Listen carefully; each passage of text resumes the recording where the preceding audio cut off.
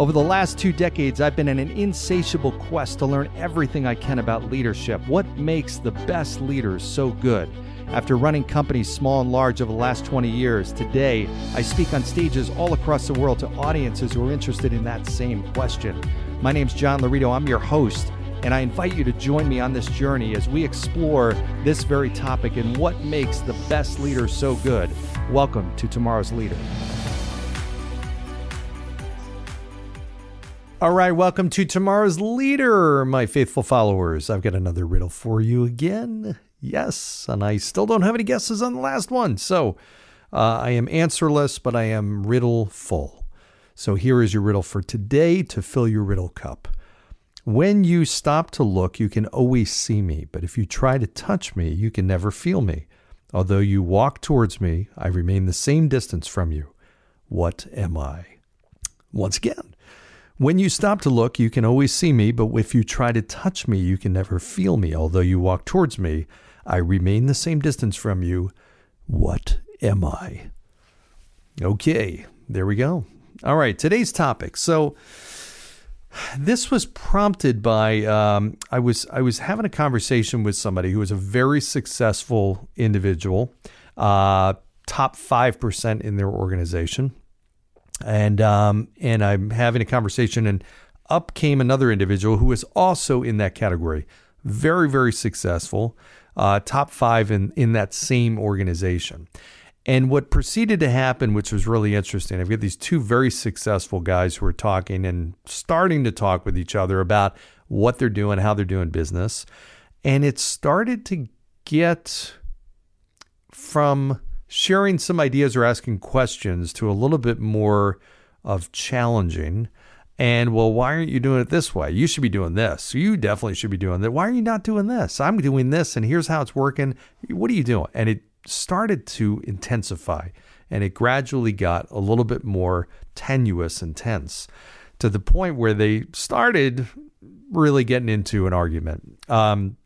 So this seemingly very, cordial kind of conversation started to take it, kind of evolve, and momentum built, and it became this kind of combative conversation. And I was sitting there listening, which was a really interesting conversation. And then I said, guys, let's just take a step back for a minute. And I pointed at one. I said, you are very, very successful, top of your game.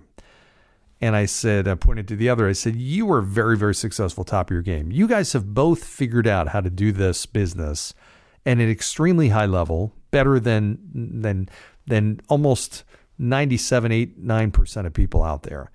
You are both doing it right. You're doing it differently, and you probably could learn some things from each other, but you're both doing it right. It's not like one's right and one's wrong. You are both right. So what's interesting is I think a lot of times when we are addressing conflict, we're in a situation where there's potential an issue or something that needs to be adversity or something that needs to be addressed. We think about one person is right and one person is wrong. We think there's one right side and one that's incorrect. And in reality, there's many times where there's two rights. It's a right versus a right.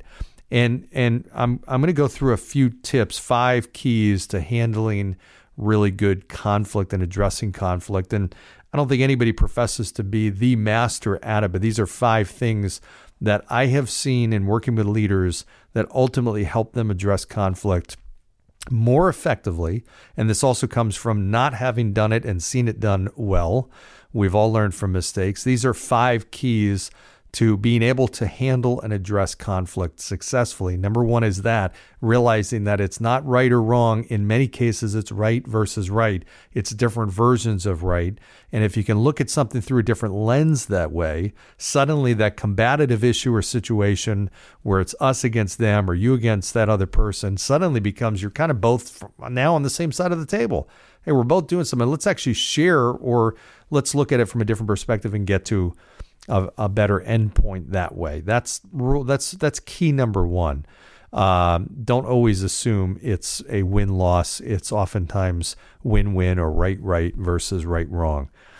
Here's the second thing. I see this mistake being made all the time, and that is that people resort to text or email versus talking and communicating. And I have I can honestly say in 30 years of being in leadership, I don't think I remember a time where a text or an email adequately resolved conflict in the best way possible. Maybe it put an end to something, but did it ultimately do it better than a conversation? No, I've never seen that before.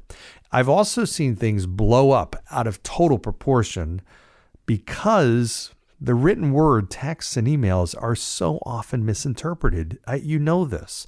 How often have you read a text and you think somebody's angry and they're not, or you think they're questioning you and they're not, or they think they're being lighthearted and they're not. Maybe it's the other side. You're misreading the tone. There is no tone in an email, and it's very hard to communicate tone and emotion through an email or accurately. It's usually blown out of proportion. There are many, many people that are much more pugnacious. How's that for a word? Like to fight. They're better and more pugnacious through email, through the written word. They like to do that. They like to throw jabs. They like to be a different version of themselves, that really more angry, cynical person that pushes back and is more vocal. And in person, they're totally different. They're much more likable. They're much more easy to get along with. They're much more reasonable. So realize that very, very often you're choosing the harder battle when you're going through email and text, and you're ultimately choosing one that usually will not have the best resolution. Pick up the phone. Pick up the phone and talk to somebody. I've seen long, drawn-out battles or combative situations that ultimately get resolved with a quick phone call and a quick conversation. Or stop down, walk down the hall to see them. Go grab lunch, talk it out, whatever. That spoken word and looking at somebody and having communication and seeing their eyes is so much more effective. And if you can't see them physically, or you don't pick up the phone, do a Zoom meeting, do a Teams meeting, whatever you got to do, but talk about it, don't write about it. That is absolutely key. Okay, here's key number 3. Look at it from the other perspective.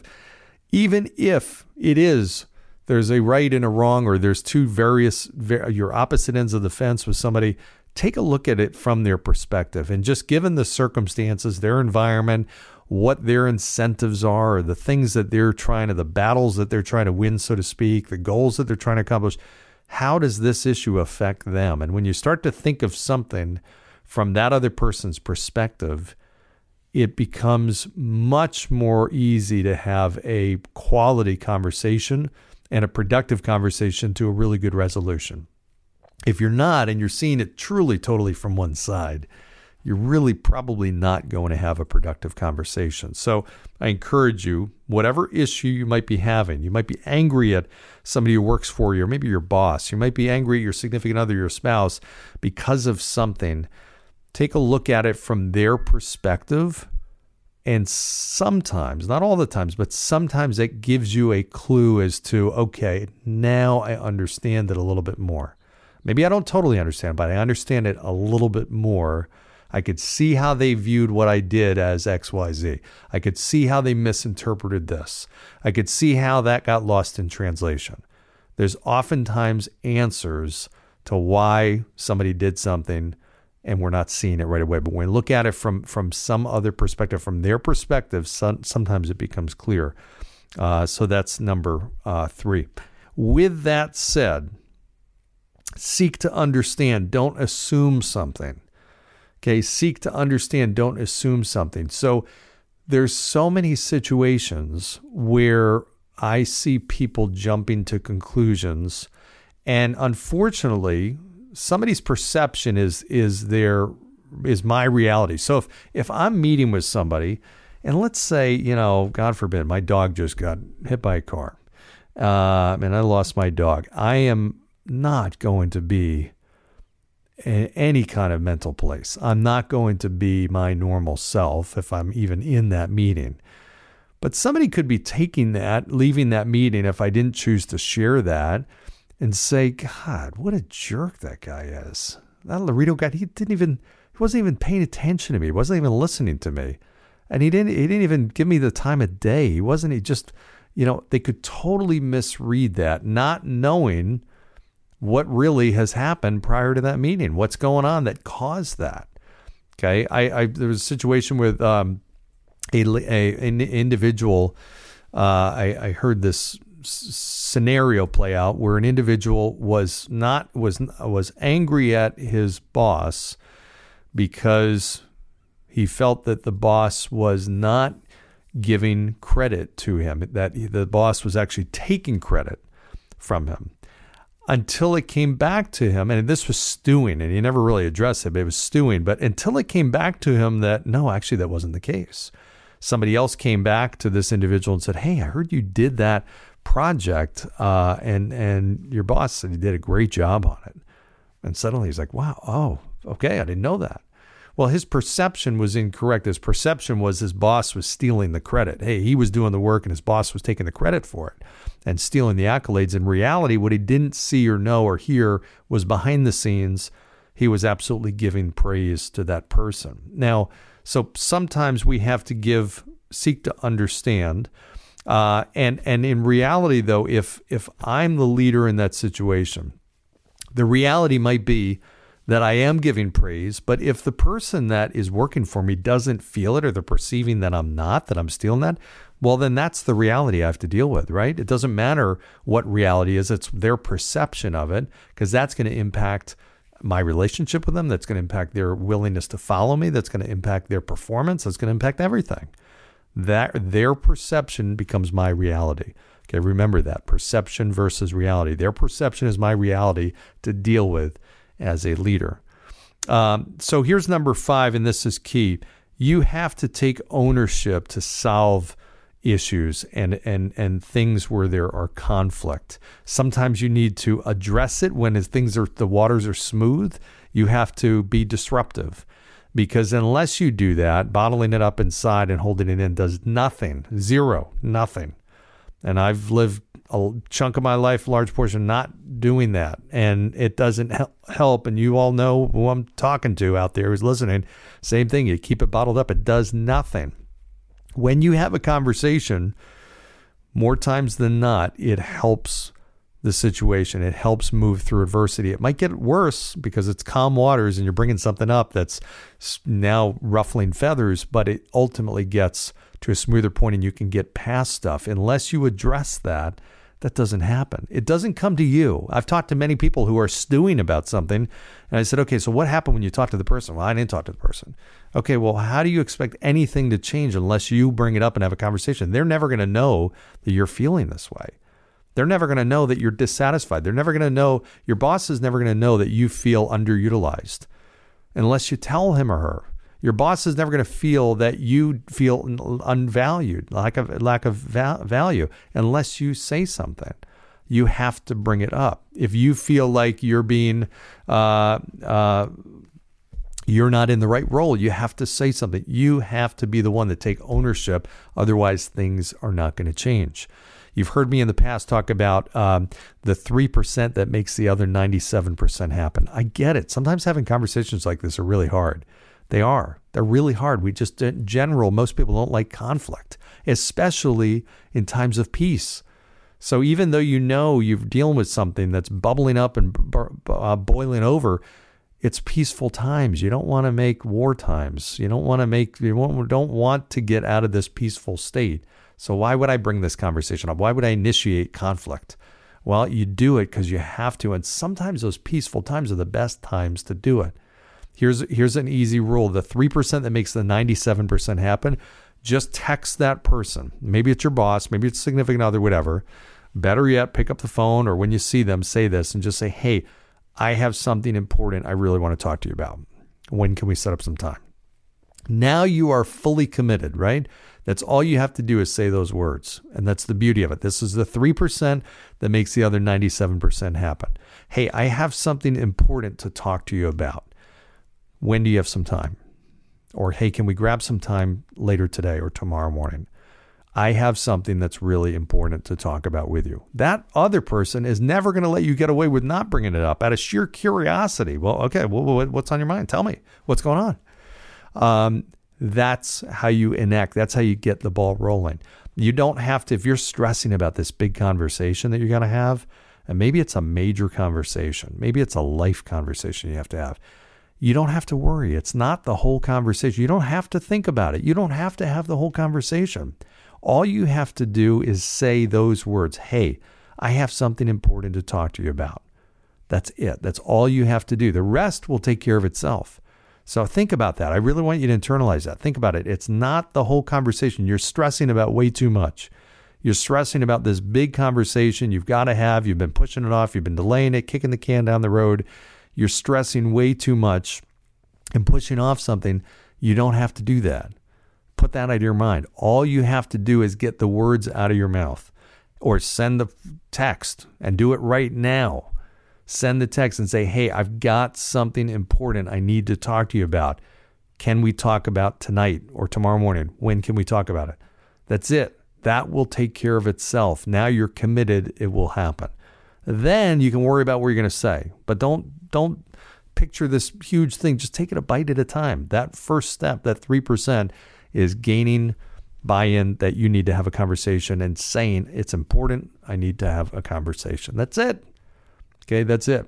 It's easy. At that point, it truly becomes easy when you break it down and say that. It's like my workout story.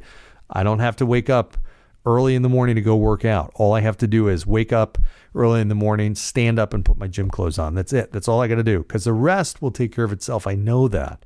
That's how life works. It's great. All right, a little life hack. So those 5 keys to handling conflict. And again, I'll just read those back real quick. 1 is realizing it's not always right versus wrong. Sometimes it's right versus right. It's 2 rights. You're right and I'm right. Okay, great. There is no conflict. Let's just agree we're looking at something from different points of view, and we both are doing something right, or we're both right in what we're saying. Let's now proceed from there. Secondly is talk, don't write. Don't text, don't email. Pick up the phone. Set up a time to talk in person. Much, much, much more effective. 3 is see the other side. Look at it from their perspective, not just yours. Their perspective helps you understand what somebody did that might create conflict, or how they've made decisions. Number 4 is seek to understand. Their perception is your reality. Don't assume something. Seek to understand. And then number 5 is take ownership to fix it. You have got to lead up. You've got to take the initiative, the 3% that makes the other 97% happen. I have something important to talk to you about. I need to talk to you about it tomorrow. Let's set up some time. That's it. All right. I hope this has been very valuable for you. Give me your feedback. Let me know. As always, like, share, subscribe. Go down below. Give a 5-star review. And I will talk to you soon. Take care. Thanks for joining us on today's episode of Tomorrow's Leader. For suggestions or inquiries about having me at your next event or personal coaching, reach me at john@lauritogroup.com. Once again, that's JOHN@LAURITOGROUP.com.